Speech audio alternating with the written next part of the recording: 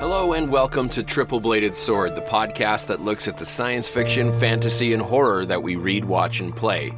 I'm your host, Dr. Mike Pershawn.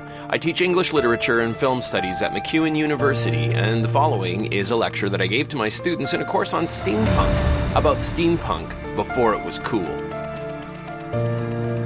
I had trouble coming up with a title for this one. Steampunk in the 90s was one of them, but then I had that song, I want to be like somebody in the 90s, ladies in the 90s, something about Britney. Anyway, that's all I could get through my head, so I was like, I'm not going to call it that. And then I thought about, I had an article that was called Seminal Steampunk, but one of my colleagues, he's the new guy on the block, posted something on Twitter about, I wish people would stop using the word seminal because it feels all sketchy, like it feels very porn oriented. It was the direction he was heading with it. And so I was like, I'm not calling it that. I already have an article that's called that, so I'm not calling it this because I've already made this terrible mistake once. And so I just went with steampunk before it was cool. Some people might say, well, is it cool now? I don't know. It was cool for a little while there. It really was. And I feel like the bar for this is that, it ended up on the Gilmore Girls, at some point, the 4 episodes special series that they did on Netflix years after the original series. I feel like that says that, yeah, steampunk was cool at some point. But really, this is a way of me taking a look at steampunk in its early stages, some of the inspirations, places where people have said, I think that's where steampunk began. I think that's where steampunk began.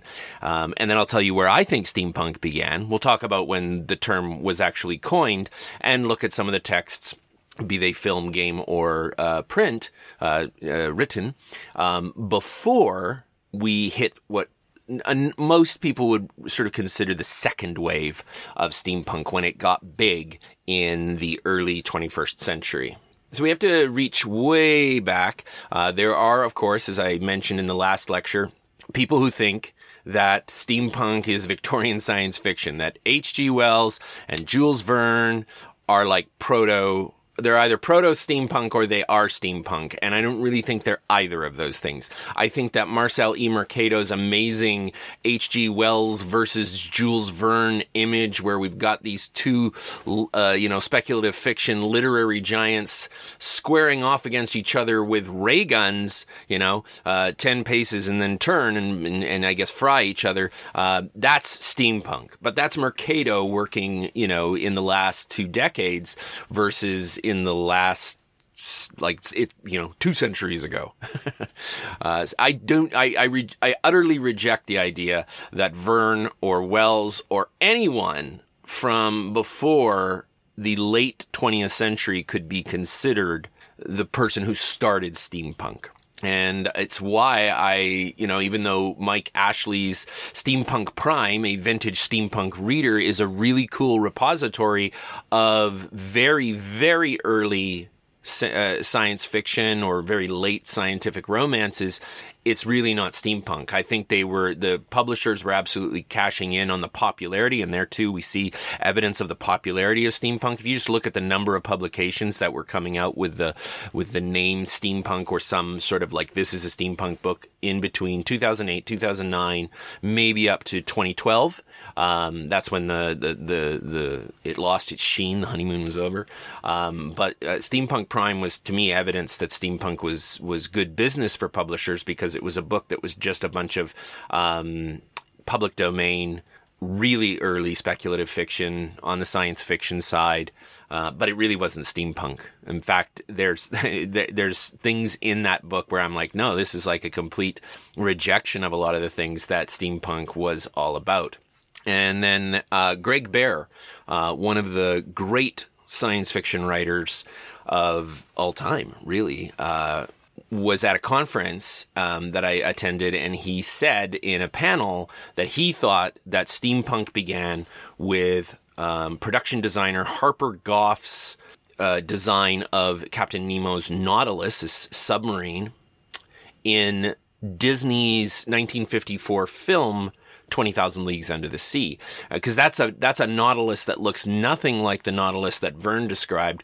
And in as much as I disagree with Bear that that's where it began, I would agree with him insofar as it being a major influence on the more recent steampunk. Steampunk around 2005 and up, you're really seeing people drawing heavily on the imagery of films from 20,000 Leagues Under the Sea and on. There was just a deluge, and we're going to talk about this in an upcoming lecture at length, but just know for now that there was a film adaptation of Verne or Wells's work, or a movie that tried to make you think it was one of those two things at least once a year between 1954 and then up into the 70s. And you might be like, wow, really? Only one per year? You got to remember that science fiction wasn't the box office draw that it is today. It was a huge financial risk.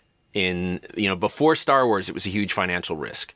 And so, the audiences could look forward to some sort of Vernian or Wellesian or quasi-Vernian Wellesian adaptation every year. And that left, I think, a huge impact on a generation of creative minds. And that definitely played into steampunk as it would become in the 21st century. Coming off of the movie, you have to always also remember that there was a theme park attraction from 1971 to 1994. Incidentally, 1971, the year I was born. It warms my heart because 20,000 Leagues Under the Sea has been a favorite narrative of mine since I was a child. And I now understand why there was so much merchandise available of 20,000 Leagues Under the Sea in the 1970s. It was Disney leveraging this attraction, saying, you could get the record of the story, and you could get a Viewmaster. There were these little slideshow things you'd put up in front of your eyes. You click, click, click, and you could see the story of 20,000 Leagues Under the Sea, and it had a very Disney-esque look to it. Going to this attraction was big business, and playing off of that attraction was big business in the early 70s. And that also left a mark on a generation of creative people, people like me. And also in 1971, we got Michael Moorcock's The Warlord of the Air. Now, Moorcock is probably best known for his sword and sorcery works, his Elric of Melniboné, and his other, like Corum, these fantasy heroes, than he is for what we might consider his steampunk. And I don't actually think of The Warlord of the Air as the starting point. This lecture is going to mostly be me going, no. I'm going to be like Mick Jagger on that comedy special. No, not funny, not steampunk. I don't actually think this isn't steampunk, but I don't think this is where it starts. I know that's probably like, what? How can that be? I'll explain in a little bit. I think that you can have a thing. It's like starting a car when it's really cold. I think Michael Moorcock's The Warlord of the Air is like trying to get the engine running. Because as we're going to see in the lecture on Vernian and Wellesian films, there was the sort of vintage era, the Victorian era, the quasi whatever the 19th century was to you, early 20th century, a nostalgia for that was in the air in the late 60s, moving into the early 70s. And Michael Moorcock definitely tapping into that with this book, but it didn't leave the impact that many people would sort of ascribe to it. Like there's this sense in which, I think largely the people who wanted steampunk to be punk and they wanted it to be political could reach back to Michael Moorcock and say that's where it began. And Michael Moorcock was political, so steampunk is political. Michael Moorcock was political all the time. It didn't matter what Michael Moorcock was writing. He threw his politics all over the page. And so I don't buy that this is the book that kicks it off. Though it is interesting to look at the covers for Moorcock's Warlord of the Air as a sort of, how has steampunk evolved over the decades. This 71 version, the airships in the novel are rendered like chrome fighter jets and rocket ships of the, last 2 or 3 decades in Astounding Stories or something like that. It's a very futuristic look, not a retro-futuristic look at all. And then we jump up to 1982's edition, and now we've got airships that actually look like airships. They look like Graf Zeppelins. And right around the same time, another version of the cover, same year. This edition was also used on the German cover, but this is a little more whimsical, a little more fanciful. We can see the lead character who has been transported through time to the future, as it turns out. That's one of the interesting things about The Warlord of the Air, is that it doesn't take place in a nostalgic past, but rather in a present, in that it takes place during the 70s, but it's a present in which the sun really did never set on the Victorian Empire, that the British Empire still holds the world in its hand, and it's about the Warlord of the Air is an Asian resistance fighter who wants to, strike back against the evil empire, as it were. But anyway, we can see this very I would say hyper vintage looking airship there. It's got a more gonzo aspect than the other 1982 cover. But then if you come up even more recently, it gets to feel a little bit more like what we would associate with steampunk. This is a cover for the White Wolf Omnibus edition, which is the first one that I ever owned of Moorcock's steampunk. I'm going to put that in air quotes. And it's an absolutely gorgeous cover. But what I found reading that omnibus edition is that we might consider Warlord of the Air steampunk because it's got this heavy Victorian feel. It's got airships. It's got the things that we would normally associate with steampunk. But then by the time you get to the second book in the series, that's largely being abandoned. It's this post-apocalyptic world. Doesn't have as much of a sort of nostalgic retro-futuristic feel. And by the third book, we can say that is almost completely abandoned. The 2013 cover for Michael Moorcock's The Warlord of the Air, certainly playing off of the success of steampunk in the years right prior. Leveraging that and saying, hey, do you like steampunk? You'll like this book too. And so there's no doubt that you can take Moorcock and sort of yank him forward, a little bit of time travel there as well, to be reverse engineered into steampunk. But saying that he's steampunk proper, or that's where steampunk begins, I should say it that way.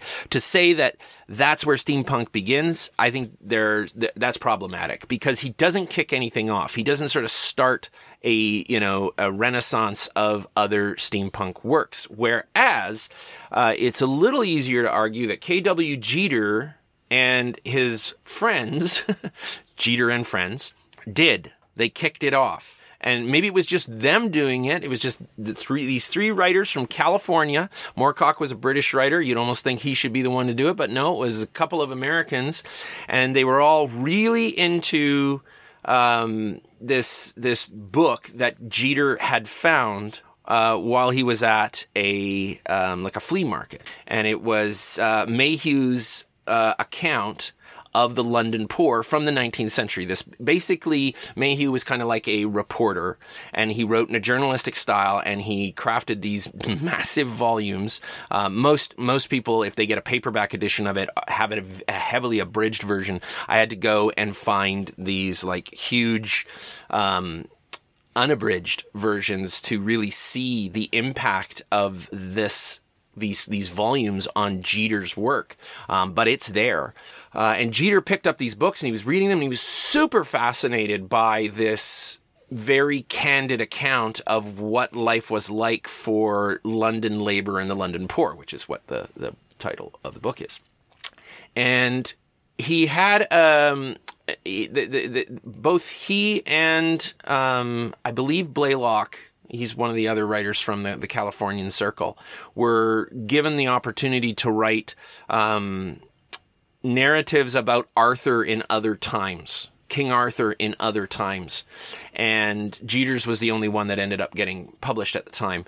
And it was called Morlock Night. It is a sequel to the time machine. And what's really wild about this is that this is another one of those places where people will reach back to the past to legitimate steampunk when it's, like people are like, oh, it's just silly. And they're like, oh no, it's been around for years and it was very serious. And they'll say things about Jeter's work and about Powers and Blaylock, those are the other guys, work as though it's this really serious political commentary. There's a statement made in one of the Tachyon steampunk anthologies by a scholar named Jess Nevins, and he implies that old steampunk was really, really serious and new steampunk was really, really silly. And aside from Michael Moorcock, there really isn't very much serious political or serious social commentary in early steampunk. Jeter's writing a rollicking good tale, you might say, about the reincarnation of King Arthur at the time when the Morlocks, the creatures from H.G. Wells's Time Machine, have gotten their paws on the time machine and they've come to London and all hell's breaking loose and Merlin shows up, and that's always funny to me because of the whole it's science fiction, and I'm like, okay, there's time travel that's science fiction-y here, but now we've got Merlin and a reincarnated Arthur and Excalibur, and that feels awfully fantasy. It's a glorious mess, though, and of Jeter's steampunk works, I love it. I think it's great. Now, he wrote that in 1979. I think that he can lay claim to having the first bona fide steampunk novel, but not necessarily the first bona fide steampunk work in America, as we'll see in just a moment. It would take him about a decade to write the second of his, as this header calls it, a mad Victorian fantasy, Infernal Devices. And it's entertaining. It's funny. It has a little bit of what you might call social commentary going on, but mostly I think that's in the service of some of the jokes in the text. Some people take it more seriously than I do, but it's not nearly the political treatise that some people would like to think that it is. But it is, at the very least, exactly what Stefan Handke, who wrote one of the first articles about steampunk, said, which is that these books are largely, they're about revolutions where nothing, revolutionary ultimately happens in the end. They're what we might term secret histories, where, we've got, great adventures happening behind the scenes, but they don't impact history in any significant way. They don't change the time stream as we find back in Michael Moorcock's Warlord of the Air, where time really does get changed up. So Jeter wrote two steampunk books in the 80s. And a friend of his, Tim Powers, so these guys all hung out together, and they not only hung out together, but they hung out with a really famous science fiction writer, and I'll save that for just a second. But Tim Powers was also fascinated by Mayhew's book, and, he wrote his stab at London, in the old times. But his takes place before the Victorian period. It's called The Anubis Gates. It's a time travel novel. It is utterly entertaining, but that's like just about every Tim Powers novel I've ever read. Incidentally, Tim Powers wrote the novel that the fourth Pirates of the Caribbean movie was based on, but please don't judge Tim Powers' book by that movie's narrative, because they're not the same. So I highly recommend checking out Powers' On Stranger Tides. The Anubis Gates, though, is just an entertaining read. It lacks the strong techno-fantasy elements or the retrofuturism elements that we normally associate with steampunk, but I refuse to kick it out of the steampunk umbrella because I think it demonstrates that in these early stages, there wasn't a concentrated effort to corral steampunk. They say, steampunk has to have this, and this. Tim Powers is the guy coloring outside the lines, and he's been associated with early steampunk so much that I think it's worth keeping him there, if for no other reason than to just trouble the waters. James P. Blaylock is, for my money, the most steampunk of these guys. Even though it turns out that he's not the one to coin the term, he's the one who writes the most. And in conversations with him, he's really the one who loves the period that he's drawing from, I would say, the most as well. It wasn't just a fascination with Mayhew, it was a love of writers from the 19th century that to a large degree drives Blaylock's style. But Blaylock's first stab at what we might term steampunk was the Digging Leviathan, which takes place in modern America. What is steampunk about this are the techno-fantasy and the retrofuturistic elements of building a digging machine, a machine that's, to go to the center of the earth, as it were. It is a wildly fun and whimsical novel, as most of Blaylock's work is. Written in 1984, he followed it up with a bona fide Victorian fantasy called Homunculus, the first of many adventures of his. He has this singular hero that he comes back to over and over again, who has a group of adventuring I almost said buffoons, because to a large degree they're really sort of madcap and motley bunch. But this was another book in that series, or it was the first book, I should say, in that series, and it introduced all of these wild characters and Blaylock's hero of that series. And he followed that up with a sequel to Homunculus, so now he's continuing this series with his hero, Langdon St. Ives. And this novel was called Lord Kelvin's Machine. That was in 1992. And then he didn't touch that universe again for quite some time. Now, before I go on to tell you a little bit more about Blaylock, I'll also say that he wrote short stories in this universe. And he had a published short story called The Ape Box Affair, which was published before K.W. Jeter's Morlock Night. Consequently, Blaylock is arguably the first American to write what I would say would be steampunk, something that becomes steampunk at the very least. And I'll let everybody know, I don't really care where we, sort of say, whether we say something is or isn't steampunk. I'm not interested in excluding or including so much as going, when does this begin? So people say, well, when does this begin? And it became fashionable for a while in steampunk scholarly circles or steampunk, expert circles, gatekeepers, to come up with some starting point for steampunk that nobody had ever heard about. And they got more and more esoteric as time went on. And I was like, you can't argue that this book that nobody but you knows about is the starting point for steampunk. It's a ridiculous argument. You need to go and find something that would be widely influential. And while Jeter, Powers, and Blaylock, none of the three had a huge hit on their hands with any of these books, they were at least moderate successes at the time. And they were, they continued to publish in that vein, potentially because they were friends with Philip K. Dick. And if we were to take a closer look at the cover to the Digging Leviathan with its lovely cover by the guy who did the Dinotopia artwork, you would see that it's Philip K. Dick who has the blurb on the front cover. They were, you might say Dick was a mentor, but he was also a really good friend for them. And that helped them in the publishing world when they were getting started. But as you'll see, they are the kickoff for what becomes a pretty steady stream. And it might not be an issue of influence. It might just be that thing where like Pearl Jam kind of sounded like Stone Temple Pilots, or at least the lead singers did at the outset. And people used to confuse, one for the other because they didn't know the difference. I think there may be some of that going on here where what bands that sound alike often do is they all listen to the same music when they were growing up. And so they have the same influences, and I think that that's some of what's going on here. But we get a real, we get a critical mass of content with Jeter, Powers, and Blaylock, and then that moves into the 90s, as we'll see in just a moment.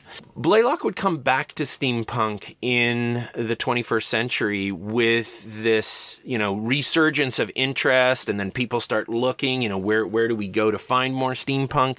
The Tachyon Steampunk Anthology, which was, widely circulated. A lot of people picked it up. I mean, you went to Amazon or whatever bookseller online you wanted to get your books from, and you typed in steampunk, and hey, there's a book that's actually called Steampunk, and it was an anthology of short stories for the most part, and novellas.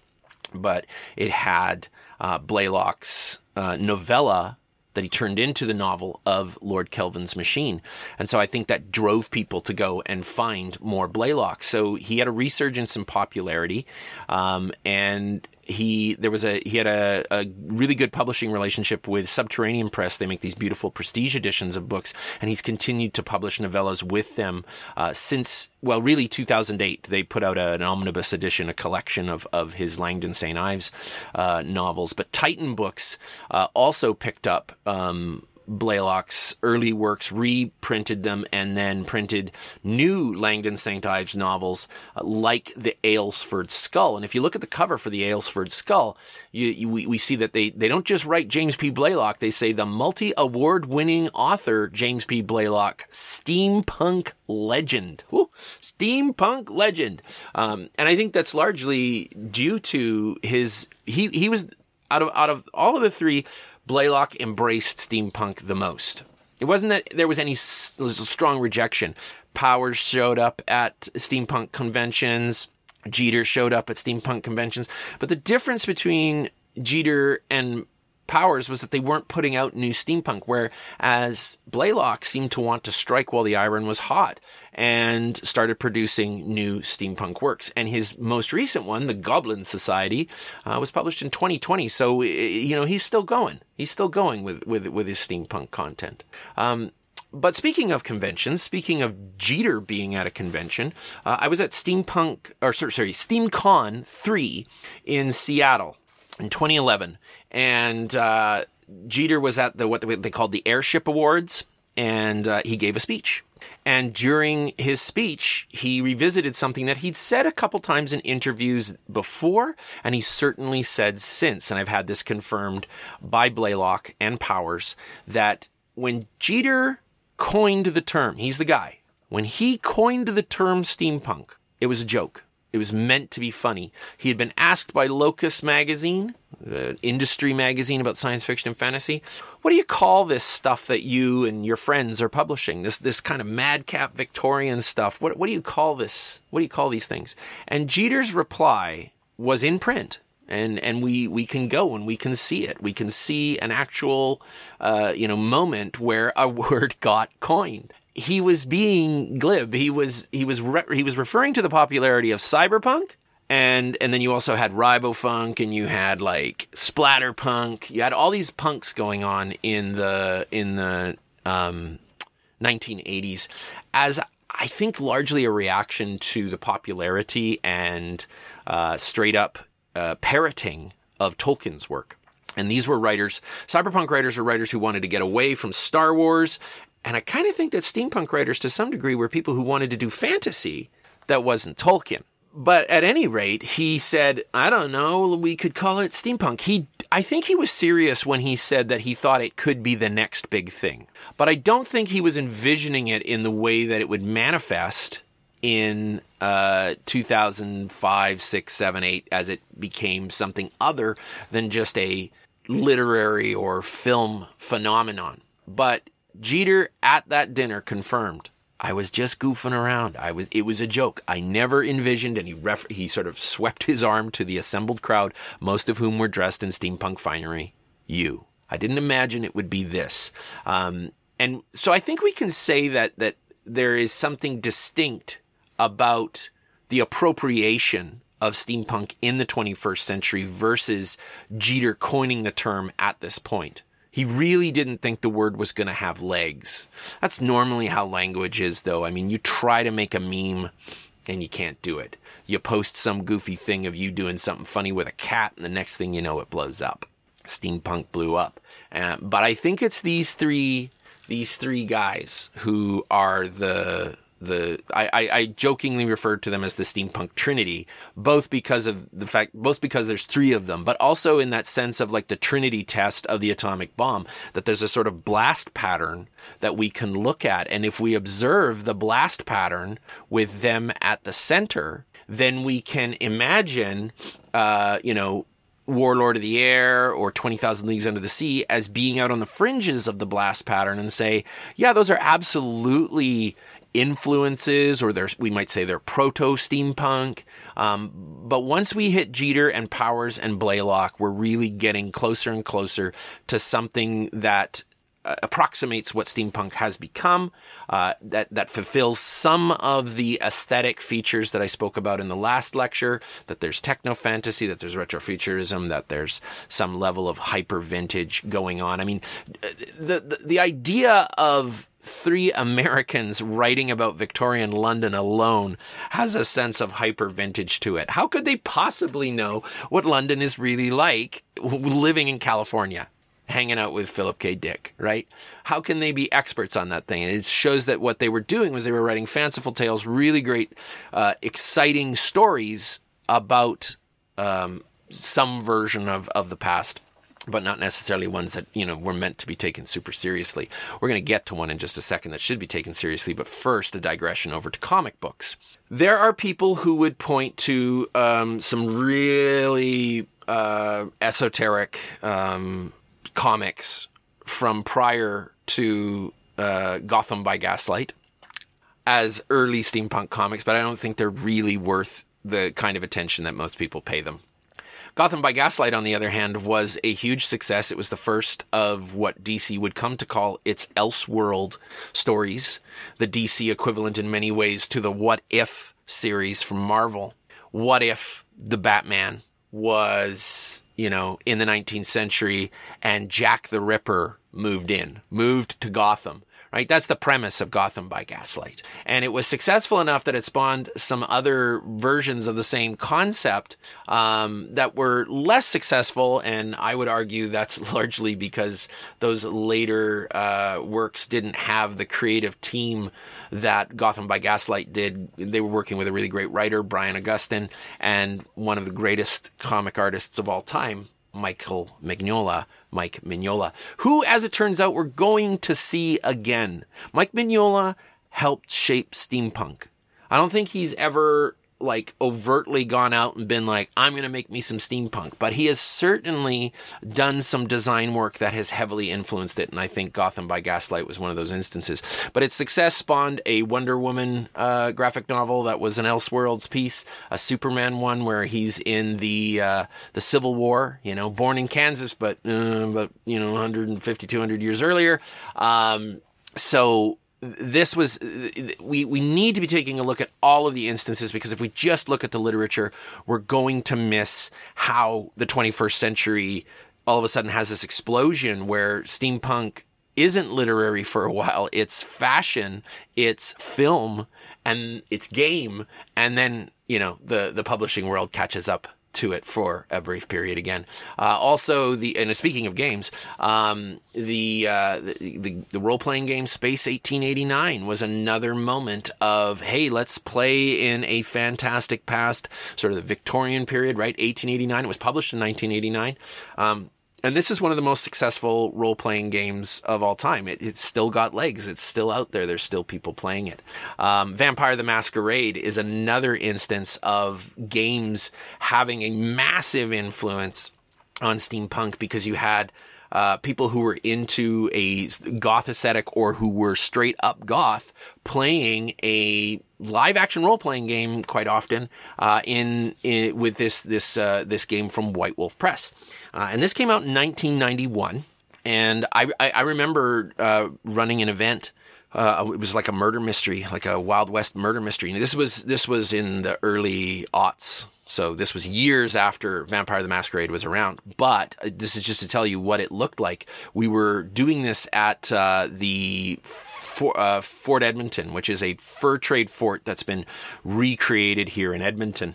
And we were doing a Wild West murder mystery at the saloon at Fort Edmonton. And across the street at the Tea House, there was a Vampire the Masquerade event going on. So we had a whole bunch of people dressed in Wild West clothes on the one side of the street, and on the other side of the street, we had people dressed in Victorian finery. And at the end of the night, I was taking everything down and packing stuff up and taking it out to my car, and there was fog blowing in off of the North Saskatchewan River, and I looked across the street, and there were these two people walking arm in arm, two vampires, I guess. He had beautiful long hair. She was in this wonderful dress. They looked the part 100%, and I looked over and I went, huh.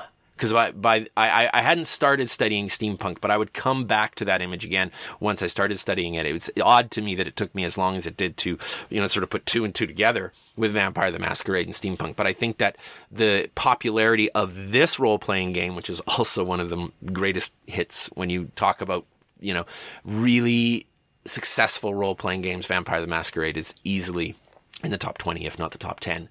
And how much of an influence that would have when steampunk got popular. Because if you played Vampire the Masquerade in the 90s, steampunk comes around in the aughts, you look in your closet and you're like, I have a whole bunch of Victorian stuff. And you say all I have to do is put cogs and goggles on it. But I really do think there was a strong influence there. But on the literary side, William Gibson, and you can see on the original cover, the first edition of The Difference Engine, this novel, The Difference Engine, they play up author of Mona Lisa Overdrive. So William Gibson, author of Mona Lisa Overdrive. Well, what was Mona Lisa Overdrive? It was one of the books in a series of books that really kicked off cyberpunk. And consequently, because William Gibson was... Like, you put William Gibson's name on a book in 1991 and it would sell. And I know this because just about every steampunk I ever met in the early days would say, oh yeah, I own The Difference Engine. And I'd be like, and they'd be like, well, I've never finished it. There's so many people who would either say, I've never finished it or I've never read it. Everybody knew about it, but very few people had read it. It's a difficult book to read. It is not a real page turner. It is excellent. I won't deny that. Gibson wrote it with Bruce Sterling, who was also strongly associated with the cyberpunk movement. But The Difference Engine is a different animal when it comes to, people will point to it and they'll say, it's steampunk. And I'll say, okay, yeah, sure. Put it in. If you're going to put The Difference Engine in steampunk, then Tim Powers' Anubis Gates absolutely gets to stay. And here's why.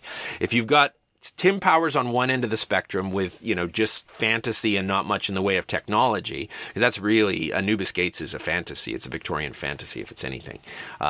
Then, Gibson and Sterling's The Difference Engine is at the other end of the spectrum where we have techno-fantasy, but they're trying really hard to make it feel verisimilar, plausible. That you read The Difference Engine and you don't go, this is gonzo weird technology, but rather that this is a serious answer to the question, what if Charles Babbage's Difference Engine could have been made and worked even better than he imagined? It's basically a cyberpunk novel transplanted into the 19th century. And the AI of this Babbage engine, this Difference Engine, becomes self-aware at the end of the novel. It is very much a Gibson novel. I haven't read enough Sterling to say whether or not it's like him. But because it was so popular, it sort of colored what people thought steampunk would be when the resurgence came around. And it led to a lot of people tacitly assuming that because Gibson and Sterling were associated with cyberpunk, that steampunk was too. But there just aren't that many, if there are any others, and I'm waiting for somebody to tell me who the others are. There aren't any other writers associated with cyberpunk who wrote steampunk, and this is the only steampunk these guys wrote. So if you read somewhere that cyberpunk gave birth to steampunk, you can go, nope, because that's just not true.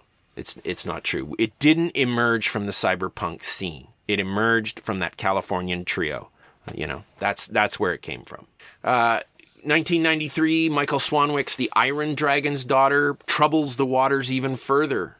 Whereas Gibson and Sterling are asking a serious counterfactual question, Swanwick invents a wholly secondary world. He actually said that The Iron Dragon's Daughter was his love letter in some ways to Tolkien. It is a fractured love letter.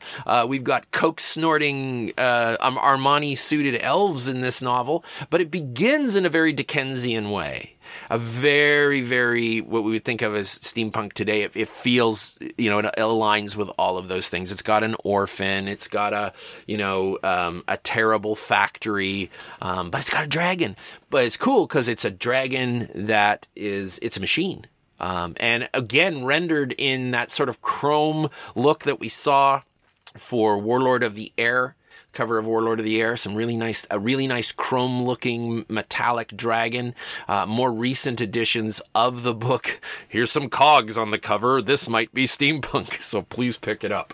But Swanwick's Iron Dragon's Daughter is, again, it's fantasy with a little bit of there's techno fantasy. There's the veneer of science fiction kicking around here, but it has far more fantasy than it does science fiction. So steampunk, before it was popular, nobody knows what it is. It's a grab bag of a whole bunch of different approaches. It's the Wild West, and not in a Wild Wild West way, although it will become that. But just, there's this guy over here and he's doing fantasy, and there's this guy over here, he's doing serious alt history, and there's this guy over here and he's doing a role-playing game about vampires, and there's this guy over here. And is Vampire the Masquerade, steampunk straight up? No, but it is part of this, I don't know, bizarre Venn diagram, maybe, of influences that will lead to steampunk. Castle Falkenstein, on the other hand, absolutely is steampunk.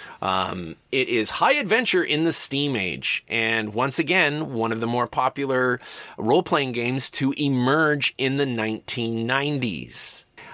It was interesting, if for nothing else, in that most role-playing games you use dice to generate random events.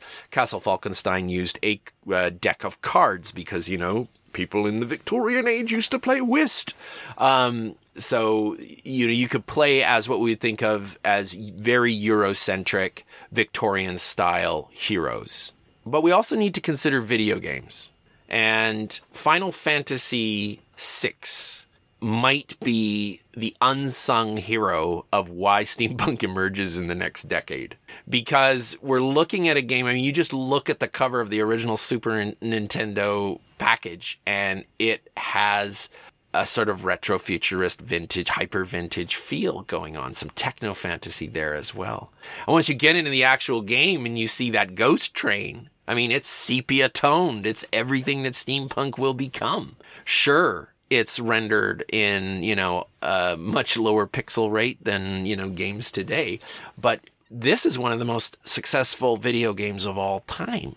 So how could we not admit that it likely had a massive influence, made in 1994, and in the next decade, people going like, I want to do, that you grow up playing a game like that, and how many hours it takes you to get past the level, especially that train.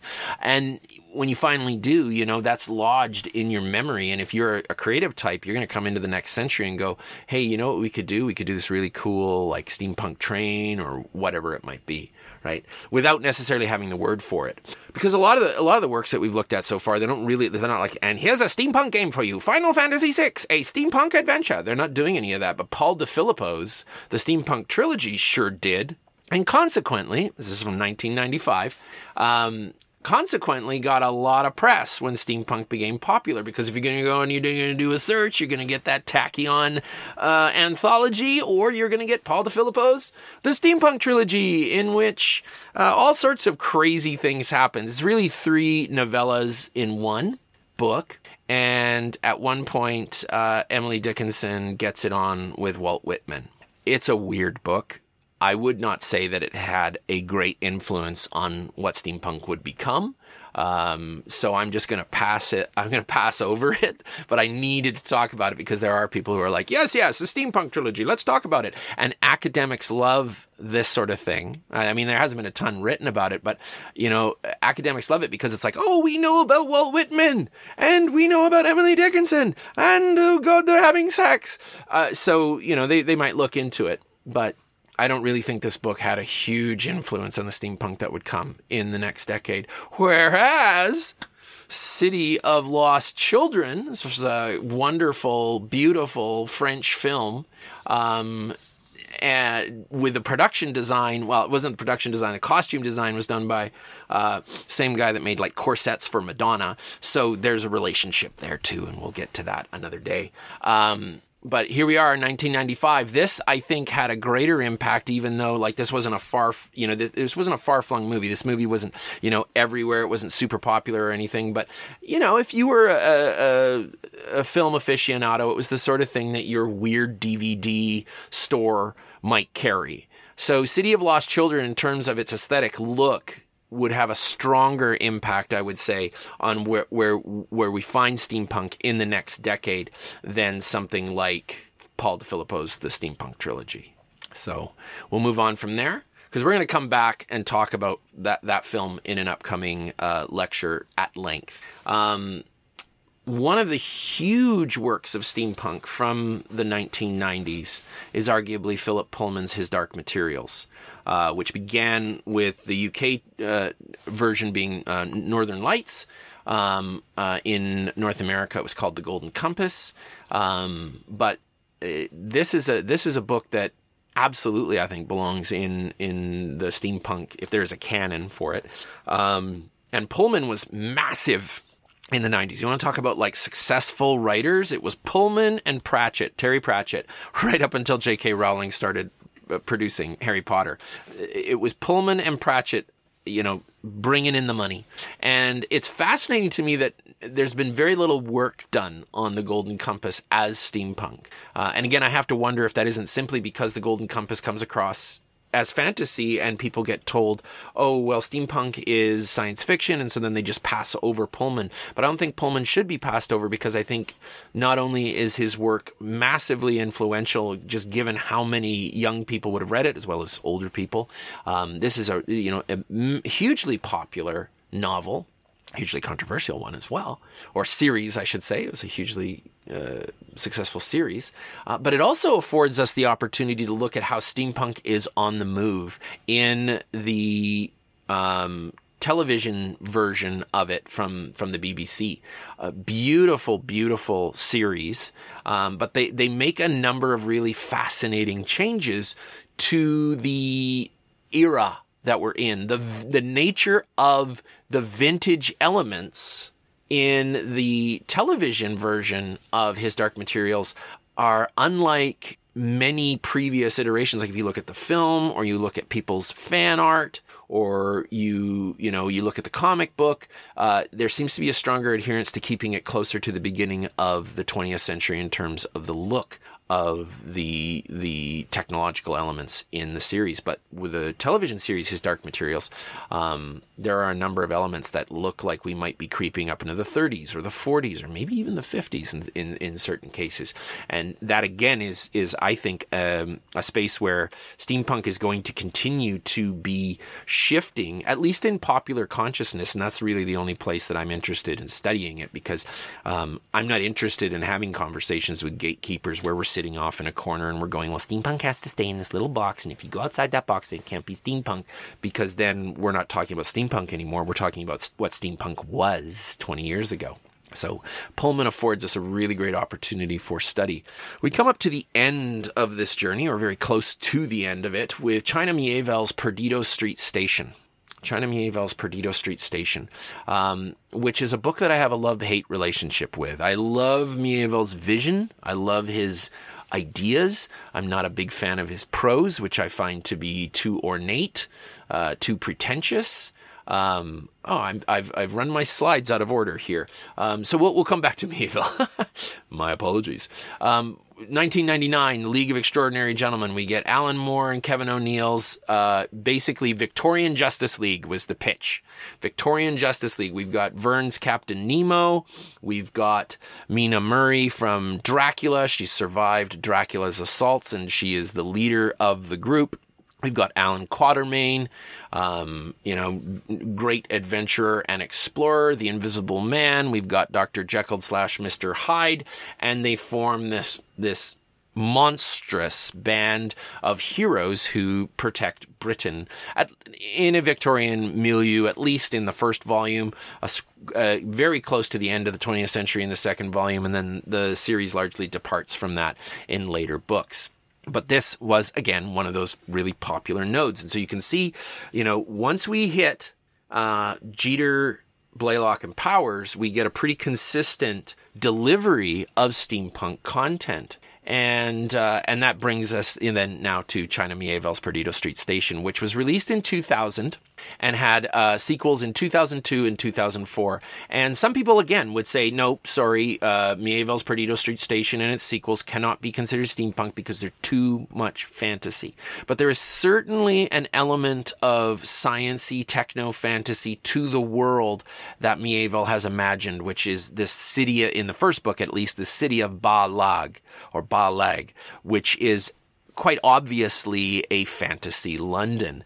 We depart that world for the Scar, the sequel to it, but the floating city that is the location for the second book is also, it mirrors many of the elements of Ba-Lag in the first book, but it still has that vintage feel to it. And Miéville's books are beloved. There are people who just absolutely can't get enough of his work. Like I say, I absolutely love his ideas, and I especially do love that he has destabilized the conversation around steampunk, whether he meant to or not.